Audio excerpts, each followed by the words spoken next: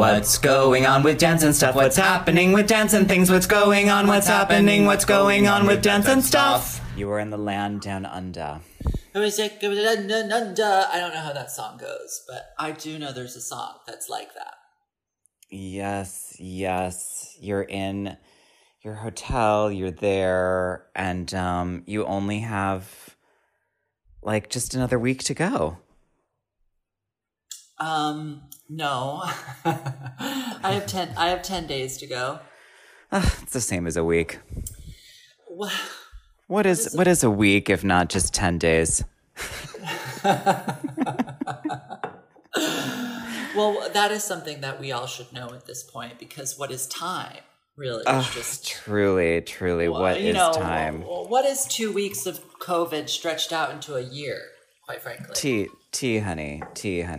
I mean, what is time? I do know that time right now is going to be decided on this dog, because as soon as this dog has decided that she wants to go out, I'm going to have to go and take her Jeremy? On one of her walks. Jeremy is absolutely in bed. It's like almost 10. I am so tired. Almost 10. I cannot even begin with how tired I am. I feel I've said it before on this podcast. I know I have when I had Lyme. But teaching full time and having a new child is really, it's a lot. Where's my self-care? What about me? What about you? Totally. Give us I've got to paint some nails. Update on Nomi. Nomi is now 1 week in your care. Nomi has been in our care for 1 week. She is coming up to my calves and she'll give them a sniff. Sometimes I'll like drape my hand off of the bed or off of the sofa, and she'll come up and she'll like give me a little kiss. She'll give me some looks, and then she will definitely have like a full trauma experience as we try to go through the doors. Wow. Her experience of going through the doors downstairs has gotten worse. Why? I don't know. Maybe she's just like, this apartment is so chic. Oh, she doesn't want to go outside.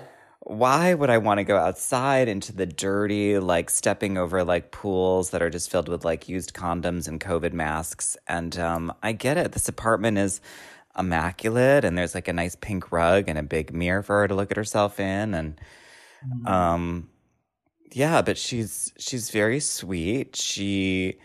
It's still no touch. Like I'm definitely not going to try to touch her. That is, I'm going to like keep letting her choose that timeline. Doing well with the treats. She's eating her food. She loves her goat's milk. The goat's milk is so good. I mean, I want to drink it, but it's raw, and so I feel I shouldn't. But I looked at the ingredients because I heat it up for her a little bit. I heat it up so it's a little warm, and that's it's nice. It has turmeric and ginger in it. Oh wow! Like just right in the bottle. It's raw goat's milk. I'm gonna read what's in it. I mean, I was like, this, as I heated it up, I was like, oh, it's so fragrant. I was just like, what's this orange shit in the bottom that I have to really shake? I was like, goat's milk shouldn't have orange shit in it. She's on some kind of like Ayurvedic herbal diet. It's incredible. Well, of course. I mean, she's living with me. Listen to what's in this, honey. Raw goat's milk. And then there's acidophilus in it. Mm-hmm. So different forms of acidophilus are in this. Organic turmeric, organic ginger, organic cinnamon. And she loves it. It's certified humane. I heat it up for her. She loves it. She has that. She also has a little bit of her raw food diet. What do you think the spices are for? Are they for health or for taste? I probably taste, and it probably soothes her tummy, because she's having very nice solids. I was always one of those people who I'd see, or whether I babysat my friend's dog or I saw someone outside picking up dog shit, and I'd think, ugh, gross. I'll never be able to do that. When it's your own, you're absolutely able to change the diaper, Well, yeah. Yeah, it's surreal that our hair looks exactly the same. We both have white and black hair that is completely colicky and just wispy what have you. She's doing more eye contact with me, where she'll really look to see where I am. Or Jeremy does the morning walk, I do the night walk. So when I drag my corpse out of the bedroom in the morning towards the coffee, she perks up and comes and sniffs around me, and her tail is up now. Her tail is up and wagging. So you can let your mom know that. To see her tail up. I love the tail up. Yeah. Her tail is up and wagging. Outside, it varies. If like she has a real sense that it's just us girls, the tail will be up. If anybody else is around, not so much. There was a very ill-behaved dog outside today that really barked and snarled at her. And I thought, it's not the dog's fault.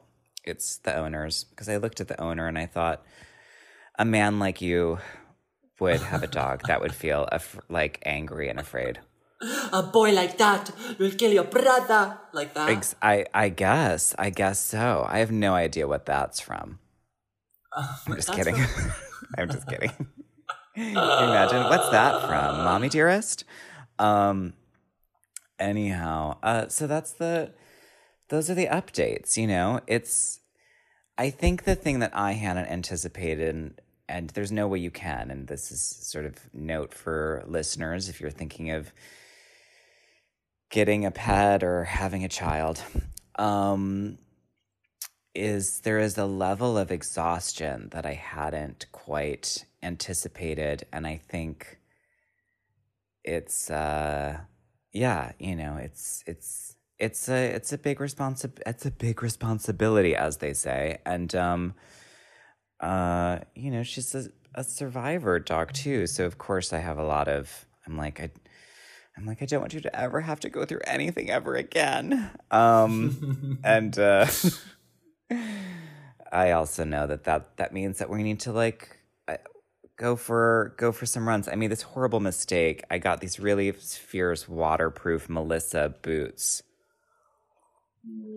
and I took her on a big walk, and now I feel like I have plantar fasciitis on my left foot. It's just from the boots. Yeah, it just hurts all the time, and it goes all the way up into my hamstring. But I know what to do for that. I roll it on the pinky ball, and I will take an Epsom bath tonight and some Formula 303, and hopefully calm down. I had hoped that we could talk tomorrow morning because I have to move the car tomorrow, which means actually I'll just sit in the car for 90 minutes. But it would literally be the middle of the night for me. Well, it'd be 12:30 your time. Oh, really? What time do you get up? It was going to be 8:30 a.m. my time. No. That's wait, 8:30 a.m. your time? It would be 12:30 a.m. your time then the next day. I won't make it that late. I've been going to bed at 9:30. It's fine. I'm going to go to bed soon. As soon as I take this dog for a walk, I am also going to go to bed because I'm whipped. How's your hotel room? Well, I mean, I know this already, so do you want to say anything to our listeners about your hotel life or no? Well, I'm trying to keep myself on some kind of a schedule. I'm trying to do a little exercise every day, trying to do some schoolwork every day, take care of emails. But luckily, I've also had some Zoom meetings that I go to. It's always thrilling when they knock on the door and they drop food outside the door. So that's something to look forward to a couple times a day. I've been writing a lot on Post-it notes and sticking them to the walls. I've been doing pipe cleaner art. I bought a package of 24 Sharpies in all different colors. Those came yesterday. That was exciting. What are you planning on doing with those Sharpies? Just smelling each of them for 24 hours? So far, yeah, I'm going to get real high off my markers. So far, I've I made a color chart with all of them, so I know what they all look like on white paper. But I have plans for these markers. I don't know what they are yet. It'll come to be. Something will come to be. I don't have a bathtub, so I can't do any kind of luxurious. That part is really hard. When Jeremy told me he didn't have a bathtub, I was like, oh no. But I'm not a big bather. That would be hard for you, but it's not hard for me. I'm watching The Crown because I Have you saved not it. Seen it? Oh, you saved it for this. Wow. Yeah. So that's good. The entire series, or have you seen the earlier? Just this latest one. But I just saw the Princess Diana season. I just got past the episode where they went to Australia, and in the middle of the episode, I was like, "I'm in Australia." Yeah, totally. Don't take my baby away from me in the rain. Yeah, except I'm like, I don't feel like I'm in Australia yet because I'm just in a room. But I do sometimes look out the window and I think that's Australia. You should lean out your window once a day and go, Kate Blanchett, and just see, because eventually, like, you might see this gorgeous goddess with like blonde hair and sunglasses at the bottom looking up, and she'll go, hello.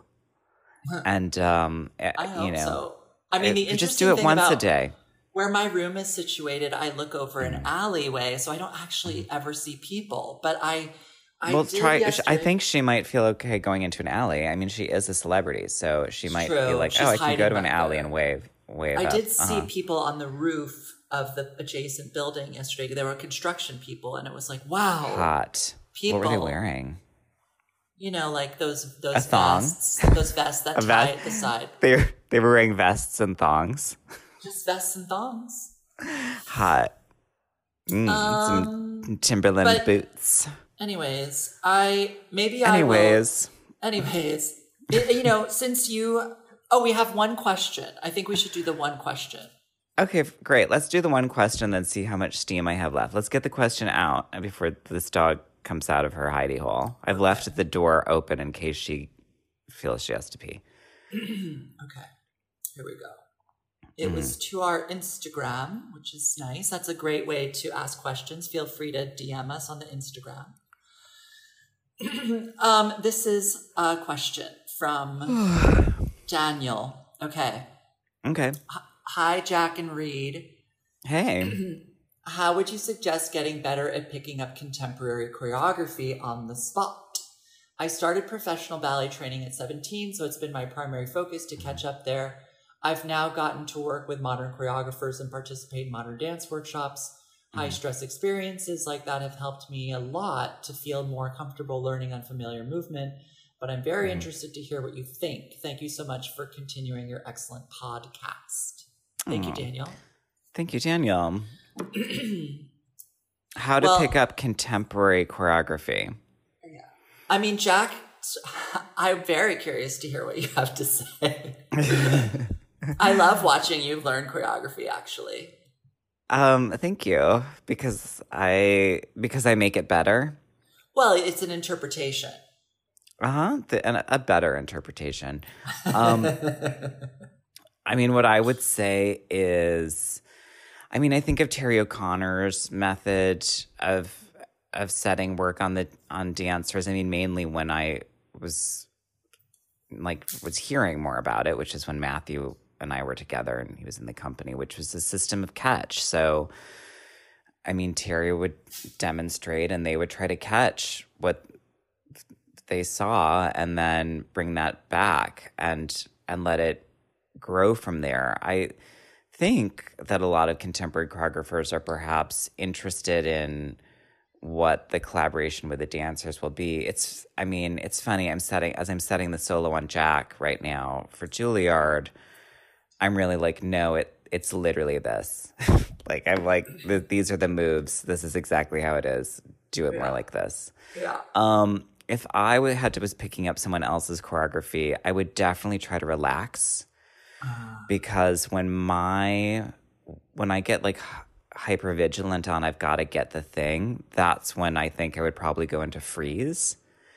And so if you can relax as much as possible and trust your instincts and all of your training, and especially if there's counts, hopefully you can just pair it. The way James Whiteside can pick up literally any choreography is incredible to me. She is a real, like, okay, it's in, I got it. It's on these counts. I'm ready to go. Any kind. I mean, it's learning choreography is a journey that I certainly went on myself, because I too started dancing late like you, Daniel. And, you know, it took me a really long time. And I felt for many, many years like, oh, wow, I really am, this is going to be a great detriment to my career, that like I can't learn choreography. And, you know, you see people who learn very quickly using that to their advantage, because really choreographers do rely on people who can parrot things back very quickly. It's very useful for them to have someone in the room who can pick up as they make, because otherwise something gets lost. And I just was not that dancer. But you've been that dancer for me, Reed. Well, by the time I got to you, actually, I was in a place where I was very good at learning steps, and I've always been very I've always been very curious at doing exactly what the choreographer shows. I've never been very curious about like interpreting what, like, through my own style. That's never been that interesting to me. It's true. It's true. You are a very that is something I really admire about you. Well, it's been really, I think, useful with your work, because I think oftentimes when people come to your phrases, they're like, are you serious? Like, is that what you really, is that? Are you serious? Are you serious? Is that what you mean? Yeah. But like, if you actually just do what you mean, then you are showing a dance that is actually unusual, because it's coming from a body that's not just doing the moves that everybody knows, you know? Right. So I went away one summer to this, like, this summer I met Garen. I went to the Alonzo King workshop at Lines for professional dancers. It's like a 1-week workshop for professional dancers. Wow. A 1-day, no night stay. A 1-day, no night stay. And at the Pebble Beach Golf and Resort. I learned a lot in that week about how to pick up very quickly, because it was sort of the focus of the workshop was just like Alonzo would sort of like, he would throw out phrase after phrase after phrase after phrase. And what it forced you to do was kind of like throw your eyes out of focus and broaden your vision, so you could just take it in like all at once as a full body. Like you wouldn't be focusing on like the arms and the legs and the head. You just had to kind of like understand the physical trajectory of the phrase itself. And then once you started to understand a dance phrase as something sort of whole, as the object in and of itself, rather than breaking it down into a million pieces, it becomes suddenly far easier to intuit into your body. Because when you like approach the first phase of learning by looking at all the little parts, it becomes totally overwhelming. It literally is just a bunch of puzzle pieces scattered all everywhere. And you have to just kind of... You have to look at the cover. You have to look at the cover. Look at the back of the box. You have to understand where you're going before you can start going there. Yeah. So that is ultimately my best advice. And also, like, don't worry, as you keep going and you're in an environment where you're forced to learn more, you'll get more comfortable and you'll learn more quickly. And if you happen to just be a dancer who's going to be a little slower, make sure that this is something I did, you'd spend time on your own in the evenings, really like getting whatever happened that day into your body. So the following day, you're caught up to everybody and probably a little ahead of them because you've thought about it. And that's also another thing that can be useful to choreographers. And I'm going to say something here controversial yet brave. If you're having a hard time picking up choreography, maybe your body just doesn't like it. And it's just not for you. That's also true. And sometimes that can be very good information for the choreographer, because maybe if they're casting a piece, they're looking to those people whose bodies really respond to their vocabulary. So, or maybe they're making bad dance. Absolutely. And if your body knows when it's bad, just let it not learn. Mm-hmm. Yeah, because I can remember a couple times when I've had choreography put on me. Few and far between. But I did do, I mean, I grew up having to learn dance for sure because of musical theater and show choir. And well, you learned that James Whiteside music video very fast. Oh, absolutely. But that's because that movement was fun and amazing. And that is true. I learned like a 3-minute solo in one rehearsal. And right, but this is what's so astonishing about Jack for our listeners is that there's a certain kind of dyslexia that is it's incredible. Like if you show Jack something, oh my God, really that you imagine is rudimentary, he can turn it completely inside out before your eyes without knowing he's doing it. It reminds me of, the last time I said something at Juilliard and I was like, I want to make these because these are how I see them. And they were just backward tourgetés. And they were like, what? And I'm like, it's just going to be like a hitch kick. And then you have to flip yourself around. And it is true. I also remember that day, I think you were in the room. It was you and me and David Hallberg. Say hi. Say hi. Say hi when you get out in 10 days. Reed just disconnected.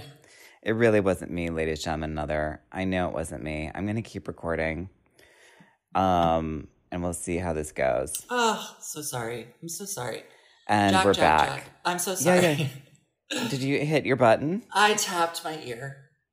Yeah, it's all right. But I was thinking about David. And so go on about David. Well, and I just kept recording, and I hope you did too, because this isn't edited anymore. It has to just go forward. Edit. So I think it was when we were in a room at ABT, and David called out something for me to do, and I did it, and you and David both laughed so hard because I had turned it inside out. Inside out. Inside out and reverse it.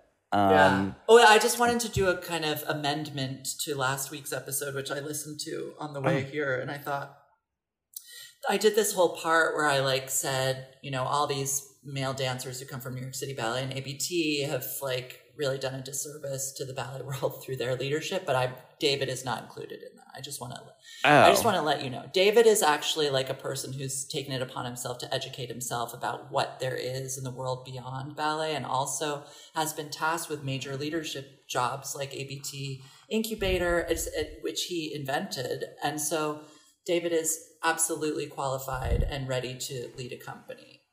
Yeah, well, I couldn't imagine anyone. I mean, that'd be incredible if someone was listening to it thinking that you were including David in it as you were boarding a plane to go set a piece with David. I got nervous because then I thought, God, what if David's listening to this? I don't want him to think he's, I don't think that of you, David. No, David. David's not listening to this. Wait, how does Moira Rose say David? David. Alexis. It's really, yeah. And also off of that, though, I mean, if anyone's done their research on David, this isn't her first time in a leadership role. So it's just off of what you said, she's created things and has been in leadership positions before. It's what you were talking about was really just a 1-2 step where one has just been a dancer, and then all of a sudden is just in this other place. Right. And that doesn't happen as much anymore. I think people are taking more care. I think so. Yeah, I think so. Nya is so good. Nya is really good. I have a big shout out for what I've watched recently that made me laugh so hard I cried was Trixie Mattel, and I'm so late to this game, was the back-to-back baking with Carla Lally Music. And And that one with Trixie Mattel and her really, really killed me, as did Trixie doing the Girl Scout cookie oven. Oh, really good. It was really nice that you guys watched TV with me for a while yesterday. That was very helpful. We did. We really did. Pam calls me on the landline every day, and we have a talk, which is nice, even though she's upstairs. She calls you on the landline. Yeah, it's amazing. That is so amazing. You can do room-to-room dialing. Well, I'm also so shook by, and I don't know if we're going to say, it's like, who else is in this hotel who we know? Like, It's that crazy. I can't believe it. I'm literally like, what are the chances in this lifetime that something that crazy would happen? I guess also, pretty good. Also on the same floor, right next door to Pam, upstairs. No way. Mm-hmm. That is so funny. Do they know each other? No. Not yet. I just can't believe it. I'll actually text him and be like, that's really wild. Wow, and they're next door to each other. Correct. Incredible. Or across the hall, one or the other.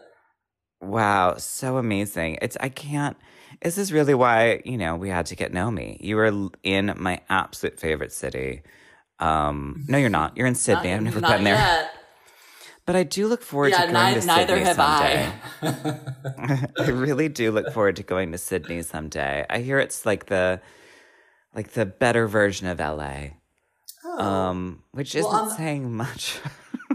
From what I gathered. That's such a read on LA. I love you, LA. You're great. I love you sometimes. I love it's LA. Just like New York. What I've gathered from my nighttime bus ride towards the hotel was that it was kind of like San Francisco. Oh, fierce San Francisco. But, have you heard Judy Garland sing that? I just don't know yet. I just don't know. Don't know. Cate Blanchett can show you around, honey.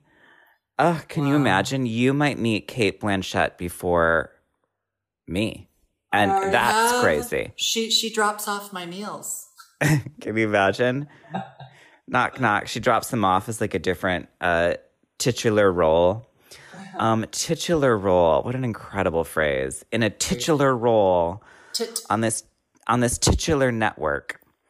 I have a thought. If you feel like it's time to walk your dog, and I can do a little supplement with talking about all the movies I watched on the plane. I think that would be amazing. I think you should absolutely do a supplement of the movies you've watched on the plane. I mean, I was thinking that you could do like a quarantine diary, but I don't know if that's really interesting. I already did it. What do you mean? Like I walked in circles. I looked at the fruit. Yeah. But I'll think about it. I do really love the what did the fruit come in? A wooden box with raffia. I really loved seeing that you dumped the raffia into the bottom of a closet and that you were crafting with it and potentially crafting with it for the pipe cleaners that you took to Australia. When Reed was packing and we were on a FaceTime, as Reed was trying to figure out what to pack and what not, Reed held up these pipe cleaners and was like, well, I'm taking these. And I just thought, what? And it really was so iconically you. Yeah. Whereas, me would be like, oh, and I need to take this duffel bag of pills. No. I brought a bag of 350 pipe cleaners. Very important. And I would have brought a bag of 350 different bottles of pills. Right. And don't forget needle nose pliers. You must bring wire cutters and needle nose pliers if you're brought wire cutters and needle nose pliers? Yeah, they probably think I'm making bombs in here or something. Were you impressed by my craft project of putting that frame together? Oh, very much. With the gold chain? Just watching you do it through the FaceTime, I thought, well, that's something I've never seen. You've never seen me take out like that green thing to cut on. No, it's wrong. It doesn't make sense. What is that green thing one cuts on? It's like a cutting board, but it's mat, a self-healing cutting mat. Is it really called a self-healing cutting mat? Yes. Because I did think as I ran the razor across it, aren't I going to just gouge into this thing? I Yeah, they're very impressive. I mean, they do get wear and tear. You know, they like get, they almost get cloudy from all the cuts. Well, Brian Galderisi had really done this, a photo that I had to own. And so I bought it, and I really need to frame it. And then I was in the basement of this apartment building, and I saw a frame, and I thought, that's the frame I've wanted. And it meant that I needed to completely take it apart and redo it with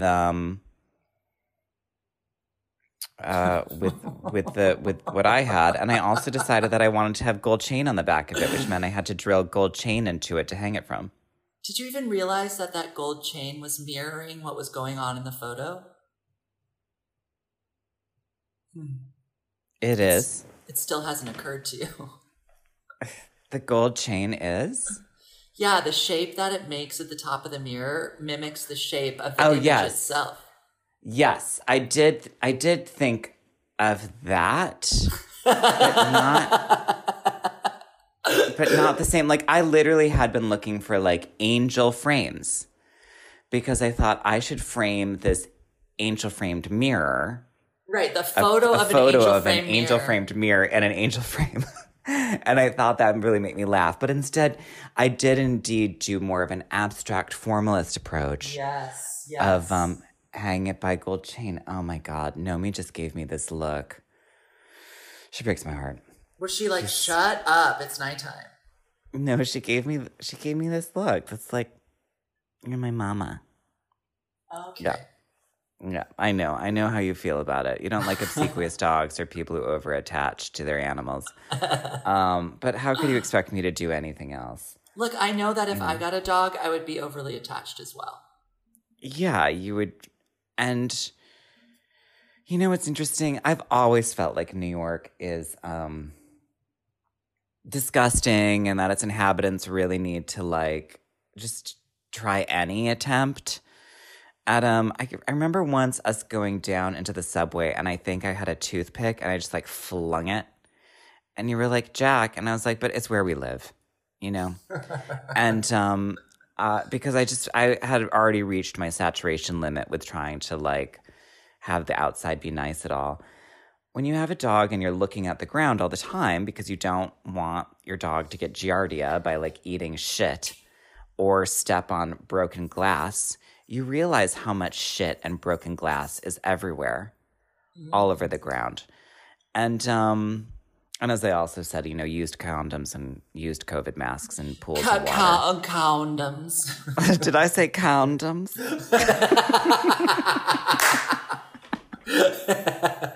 I'm so tired. I said something else today that Jeremy like repeated back to me because I had said it in such a like psychotic like actress way that he was like, what?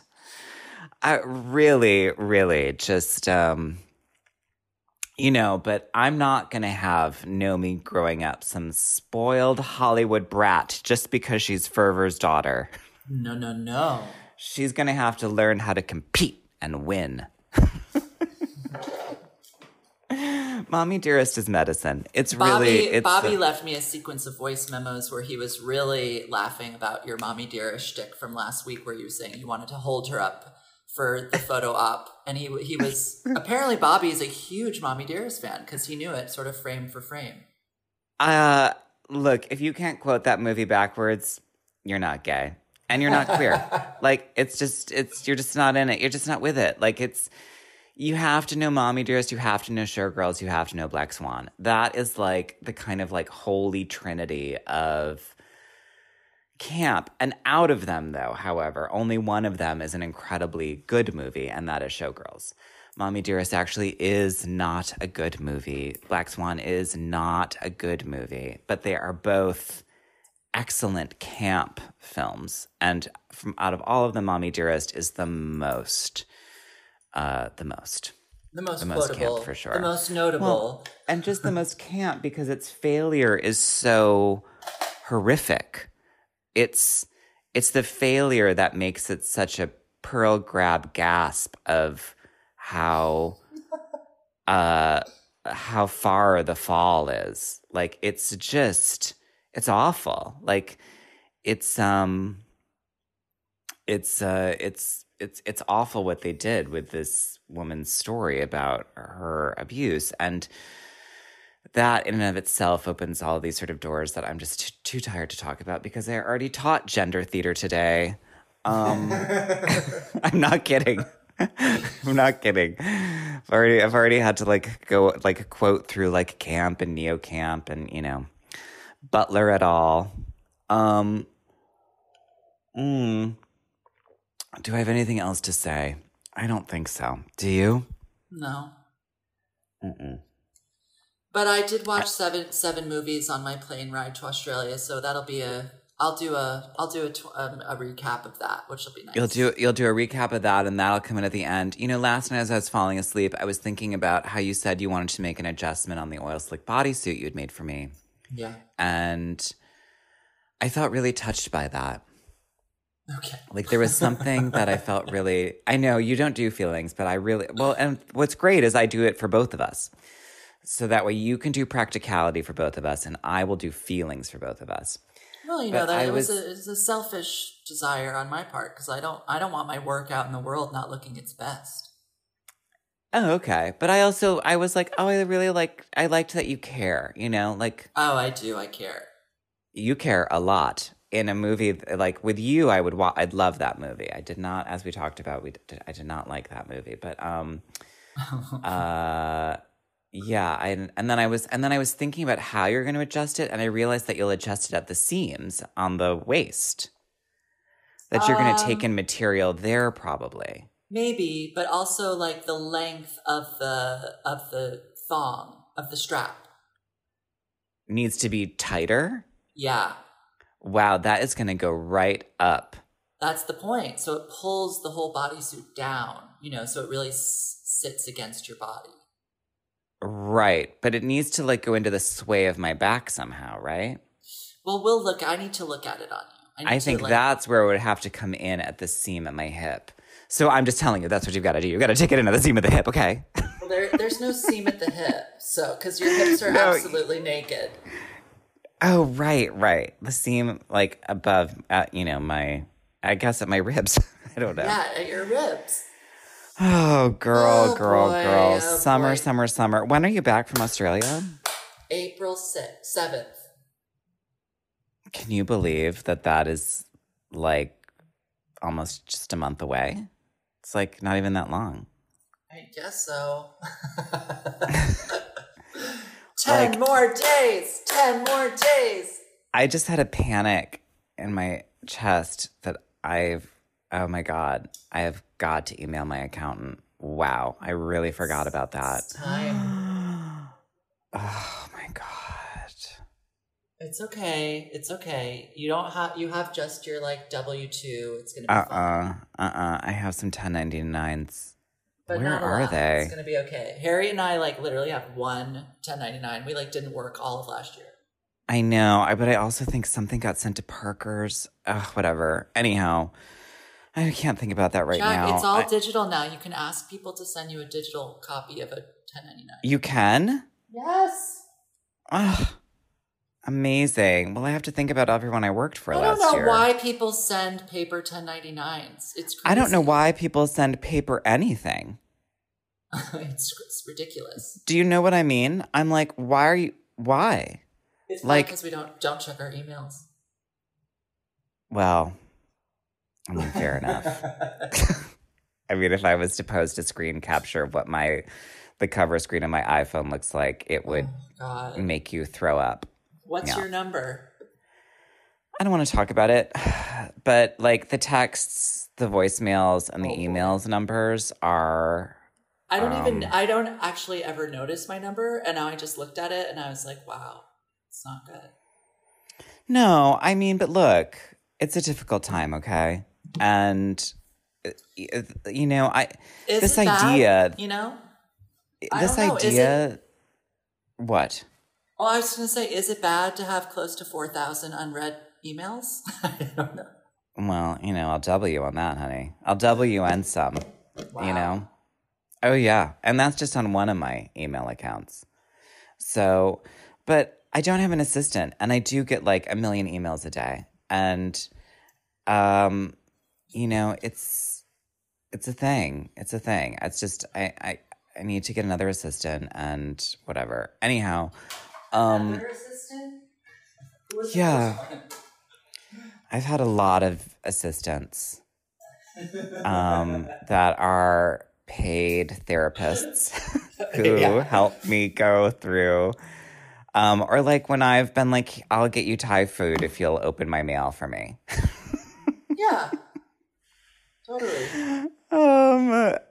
Yeah, but look, I guess the thing I want to say, ladies and gentlemen, other is if you are tired and if you are overwhelmed and if you're forgetting things, like I just remembered something. Oh God, there's like a couple things that are floating towards the front, like to the top of my lake right now, where I'm like, oh my God, I have to respond.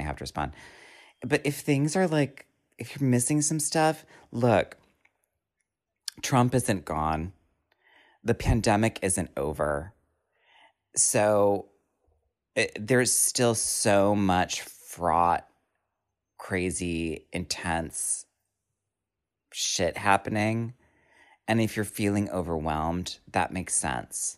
Focus yourself into the day, come back to your body, maybe do some experiential movement, do some deep breathing, maybe lay all the way down on the floor and put binaural beats on, whatever you need to do. But like, this isn't just like, now we have Biden and Harris and the pandemic's over and let's go kicking down the streets. Trump is rallying his supporters in a really intense way. That is very clear from last weekend. But oh my as God, if did any you of us see didn't that like know. crazy convention thing in Florida CPAC? with the course. Nazi symbol stage? I mean, the CPAC thing is it's just like they're amping it up. And so that's going on. The pandemic's not over. Biden has said that he thinks that we'll have enough vaccines to get everyone vaccinated end of May. I don't see how that's possible, but well, I don't think that's when everyone will be vaccinated. I think that's like, or maybe it's just that's when the vaccinates when there'll be enough. That's when they will have produced enough. Well, and then, get ready for like however many months that'll take of bottlenecking in terms of the distribution because let me tell you what. I mean, they should really just bring army convoys street by street, quite frankly.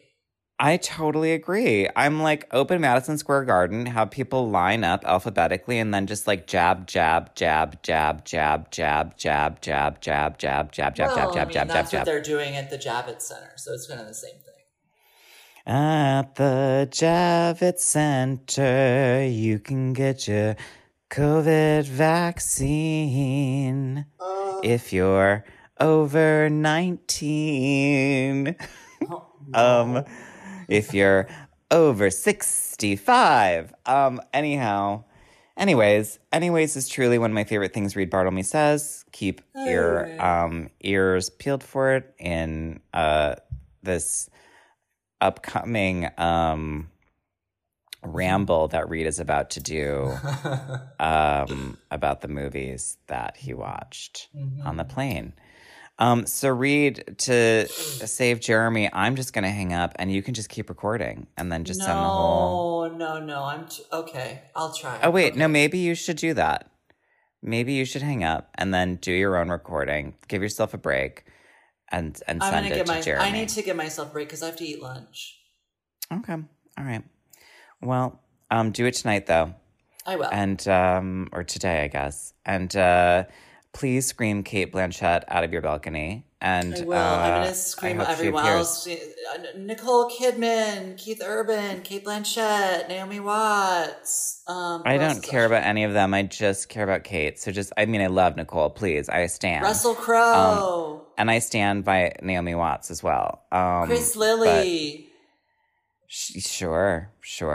But I really just the three, really. It's just Kate, Nicole, and Naomi. Wow, can you imagine if they were in a movie together? I can't believe they haven't been. They should be an Australian version of Three Sisters where they're trying to get to Sydney. Well, I think Naomi and Nicole are both in Flirting. Is that a TV show? No, is that like old movie from way with Tandy Newton? Remember? About Is high that school? where Nicole's hair looks so incredible? I think she Where has it's just bangs. Where it's just full red ringlets No, no, I think it that might look be. kind of like dried and blown. That was Far and Away. No, this is a movie she did before Far and Away. Yeah, but I can't remember what her hair looked like in Flirting. I feel like it was straight. Oh, I saw this image from that horrible TV show. I can't remember what it was called. It was so awful with her and that British guy. Hugh Grant. Yeah, I really can't remember it. But her wig is blowing in the most psychotic way possible while she's in that green coat. And it was just some photo that came up somehow, and I laughed and laughed.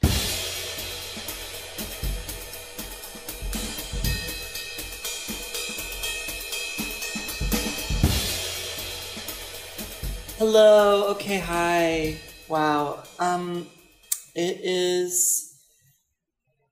It's 5:30. It's Thursday. I have been in Australia since Sunday night, and still somehow, well, maybe it's just 5:30s in general, but it's a complicated time, particularly when you're all the way around the world and everyone you know is asleep. So feels sad, especially when you're trapped in this weird jail. And also my body feels crazy because it doesn't understand what happened to it, because it was, it was drastic. At any rate, I got to Australia after the flight to Australia, but with an additional 14 hours tacked on because of a plane delay and having to turn the plane back around to pick up an additional flight attendant. Or I chose to not get too involved in the specifics because I knew it would be agitating, and I knew I had to get through a 14-hour flight from LA to Australia. And to be honest, I was able to watch an entire movie while we sat on the runway, and that's what this is about. This is about movies. So enough about me having to go to Australia, the privilege. I have had the privilege of going to Australia. I'm in Australia, though I'm not sure. It's some kind of like liminal space of jail. So the jail. Okay. At any rate, I'm going to tell you about the movies that I saw on the airplane. I'm a little tired. I'll do my best. Okay. So on the flight from New York, my evening flight from New York to Los Angeles, I watched Mulan. And, I'd heard only negative things about Mulan from friends, from reviews, from radio shows. Let me tell you what. I really enjoyed Mulan. I thought it was beautiful. I thought the actress that they cast to play Mulan was exceptional. Her hair was also an absolutely phenomenal supporting actress in this movie. Her sort of love interest / not love interest, which in the end is a much more interesting choice, was very cute. We love him. I even liked the Bird Witch. Quite frankly, I don't remember the cartoon. I've been encouraged by Harriet to revisit the cartoon so I can make a better informed decision about this live action Mulan, which I still say is good. Yes, there's no songs. Yes, there's almost no humor. But I don't remember the songs or the humor from the cartoon, though I assume there was lots. But at the end of the day, when Mulan got ninja starred down by the Bird Witch onto the sulfur ice, but then survived because she had been wrapping her breasts, and the ninja star didn't manage to pierce through her breast wrappings, and she woke up and she said, "No, I'm not pretending anymore. I am Mulan, and I have the chi, and I'm going to beat this entire army of whomever they were, bad guys." And it was incredible. And she saved the emperor. And she got to reunite with her family, and they took her back, and her dad was so touched, and I was crying on the plane, obviously. So A+ Mulan. Everybody watch Mulan. Okay, number 2, I tried to watch the movie Tenet, which is this Christopher Nolan movie, and I was very quickly confused, and confused is not the way I want to feel watching a movie on a plane. And a thing happened where there was like a kind of attack on a concert hall that seemed to be like somewhere in Eastern Europe or in the future. And then a bullet came out of the staircase backwards. And then they started to say how this weapon in the future was these like backwards guns. And that's when I was like, I can't do this. Because bullets were traveling back through time. I may never know the answer to the question. I don't even know what the question is, quite frankly, but I quickly turned that movie off and went to sleep. Okay. So then I got on the endless plane ride to Australia, and I believe I started my journey with a movie that I don't remember the name of, but it was with Tiffany Haddish and Rose Byrne and Penelope Cruz, all actresses I love. Rose Byrne I'm medium about, but the other two I love. Now, this movie was about like best girlfriends who've developed a makeup label that they're not doing financially very well, but they're having a great time, and they still live together, and they really haven't grown up. And Rose Byrne really wants them to kind of like get through their financial woes and be grown up boss women. But Tiffany Haddish is really like, I don't trust the system, and I just want to like be creative and make up my formulas. And Billy Porter was their like mixer, chemist, alchemist, makeup maker in the back. And Jennifer Coolidge was their shopkeeper. So phenomenal cast, and you think this is going to be phenomenal, and yet it was very dumb, and the script was bad, and the plot was kind of obvious and meaningless at the same time, and Lisa Kudrow made a cameo. So I don't care about that movie, but it was a good way to pass the time whilst trying to not get agitated on the runway as we turned the plane around to go pick up a flight attendant who didn't need to be on our flight. Anyways, the next thing I watched was, I think it was an Australian movie called Little Joe. And Ben Whishaw was the only actor I knew in it, but it was full of excellent actors, a really excellent female actor with red hair and an older female actor who was wonderful, who had this amazing relationship with a dog actor.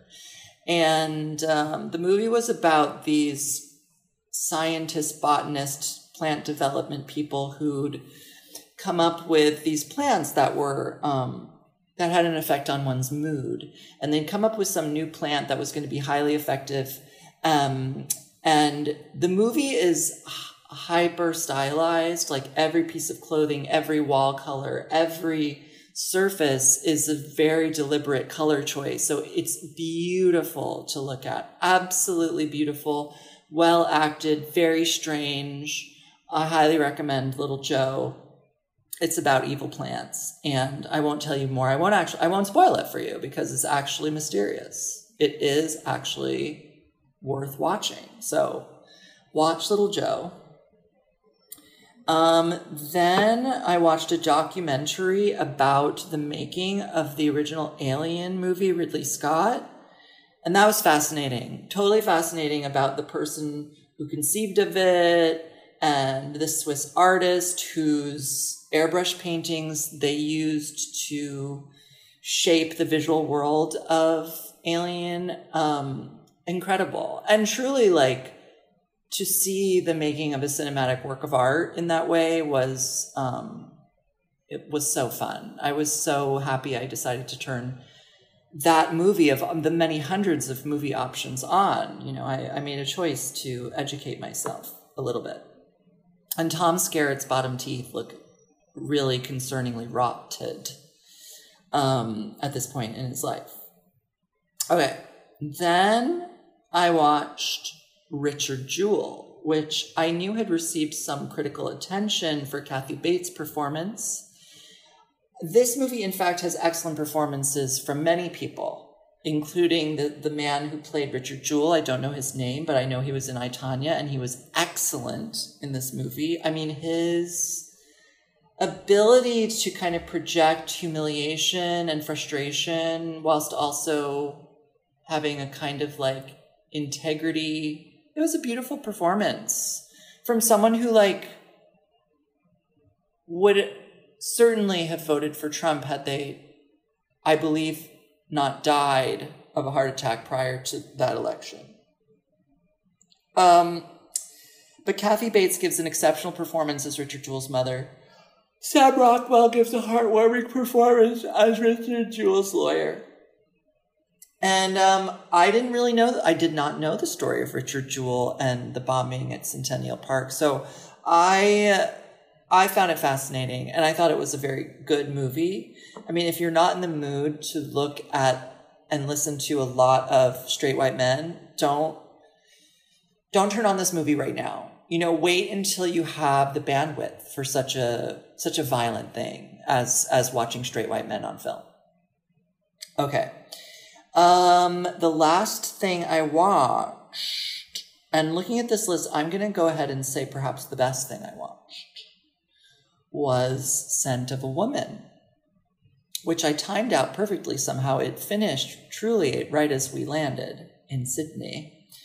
Scent of a Woman is from the 90s. It's early 90s. And it's Chris O'Donnell as a prep school white boy in New Hampshire. And he is from a poor family. He's there on scholarship. And he needs to make some cash over Thanksgiving so that he can afford a plane ticket to go back home to Oregon. And he is sort of friends with this group of obnoxious rich boys, one of whom is Philip Seymour Hoffman, a very young Philip Seymour Hoffman. And so before everyone goes home on the holidays, Philip Seymour Hoffman and Chris O'Donnell witness a prank. They witness 3 of their friends executing an elaborate prank that will culminate in damaging the car of and the ego of their evil headmaster, who is the actor who plays Dickie's father in The Talented Mr. Ripley. And he is such an expert at playing evil wasps. So, anyways, that's not the point of the movie. But the point of the movie is that Chris O'Donnell ends up answering an ad to be a caregiver to this blind man who needs some assistance over the holidays as his family members go on a little vacation for Thanksgiving away from him. He's not going with them. He's staying behind, but he needs someone around because he's blind. So Chris O'Donnell answers the ad to make $300 over Thanksgiving weekend, taking care of this guy. It turns out to be Al Pacino, who's a blind veteran who, clearly also an actor. You know what I mean? Like, this isn't a way that people talk, but it is the way that Al Pacino talks, I'm assuming. It's very kind of melodic way of speaking, very, very highly affected acting, but intriguing in this context as a blind curmudgeon-y veteran. Anyways, as soon as his family takes off, Chris O'Donnell has agreed to take on this job because his niece or whomever he lives with has guilted Chris O'Donnell into taking the job from this clearly volatile and difficult man. it becomes clear that Al Pacino has no intention of sticking around over the Thanksgiving holiday. He is using Chris O'Donnell to get him to New York City, where he's planned. I'm spoilers, by the way. If you haven't seen Scent of a Woman from the early 90s, stop the podcast and watch it. I highly recommend. He's devised this trip so that he can get Chris O'Donnell to escort him to New York City so that he can have a final blowout before he kills himself, because he's truly living a life of no pleasure in this back house at his niece's property in New Hampshire. And he has a bigger vision of the world for himself. So he has Chris O'Donnell bring him to New York, and they get a suite at the Waldorf Astoria, and they're having delicious meals at the Oak Room, and Al Pacino is, sharing a lot of anecdotes with Chris O'Donnell about, how women, the scent of women, which does reoccur several times in this movie, in scenes where he smells a woman's perfume. He has an uncanny ability to identify perfumes, and then he can glean everything about this woman based on the smell of her perfume. And he gives names to women too, though he doesn't know their names. Anyways, this incredible scene where he does a tango with Gabrielle Anwar at the Oak Room, which is absolutely phenomenal, which is dance and stuff. This is a dance podcast, supposedly. And then he gets this Ferrari dealer to allow he and Chris O'Donnell to take a Ferrari out for a test drive, which is completely implausible, but he basically guilts this guy, or encourages him in some way, into letting them drive this car around. They go to Dumbo, and you get to see Dumbo before it became, a mall. And they drive this Ferrari. He lets Al Pacino gets in the driver's seat. And they drive at, treacherous speeds through Dumbo, turning corners, etc. It's absolutely a terrifying, exhilarating scene. They end up getting pulled over by Ron Eldard, of all people, who plays a handsome young police officer.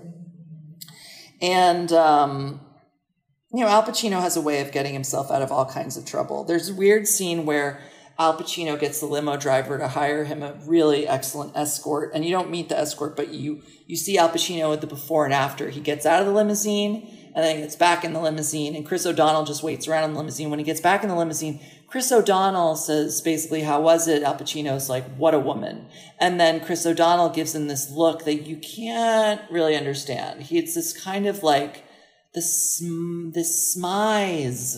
He smiles at Al Pacino in a way where you're like, what is that about?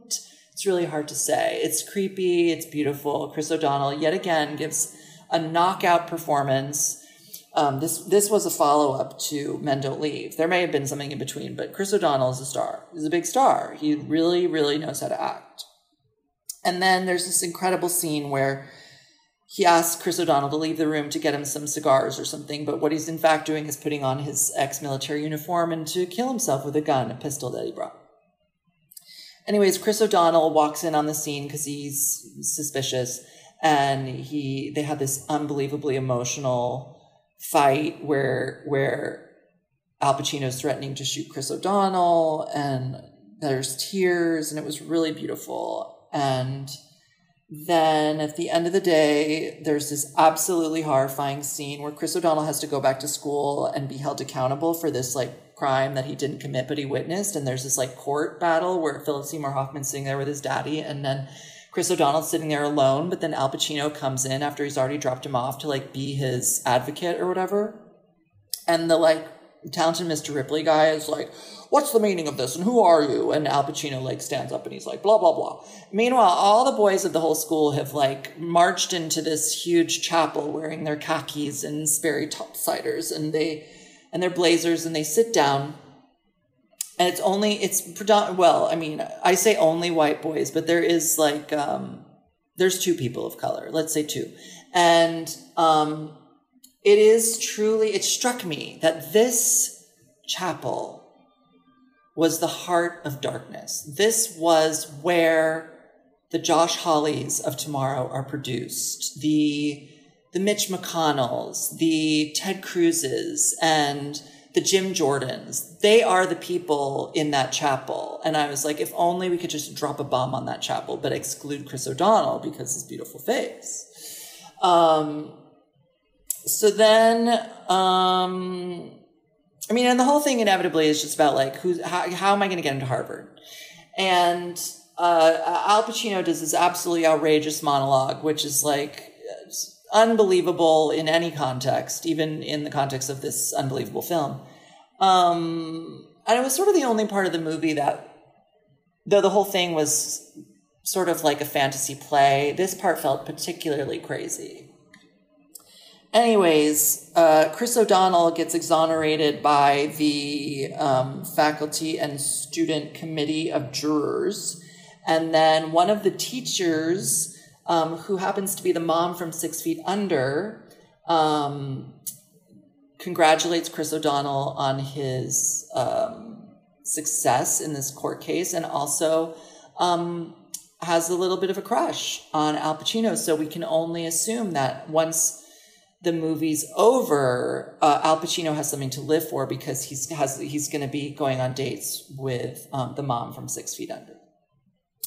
And that is Scent of a Woman. Anyways, thank you for joining me for these 20 minutes of movie recaps. Those are the 7 movies I watched on the plane. I didn't watch most of Tenet, but we loves you. And I hope that you do watch these movies. Even if you stayed to the end of my Scent of a Woman review, I think you should still watch it. And the music's by Thomas Newman. So like Chris O'Donnell, Thomas Newman, right? Do you know what I mean? Men Don't Leave, Scent of a Woman, the early 90s. It's everything I am. It's everything I am. On that note, love you, Nicole. Love you, Naomi. Kate Blanchett. And bring it every day. All right, Reed. Well, I love you. And listeners, we loves you. Good night.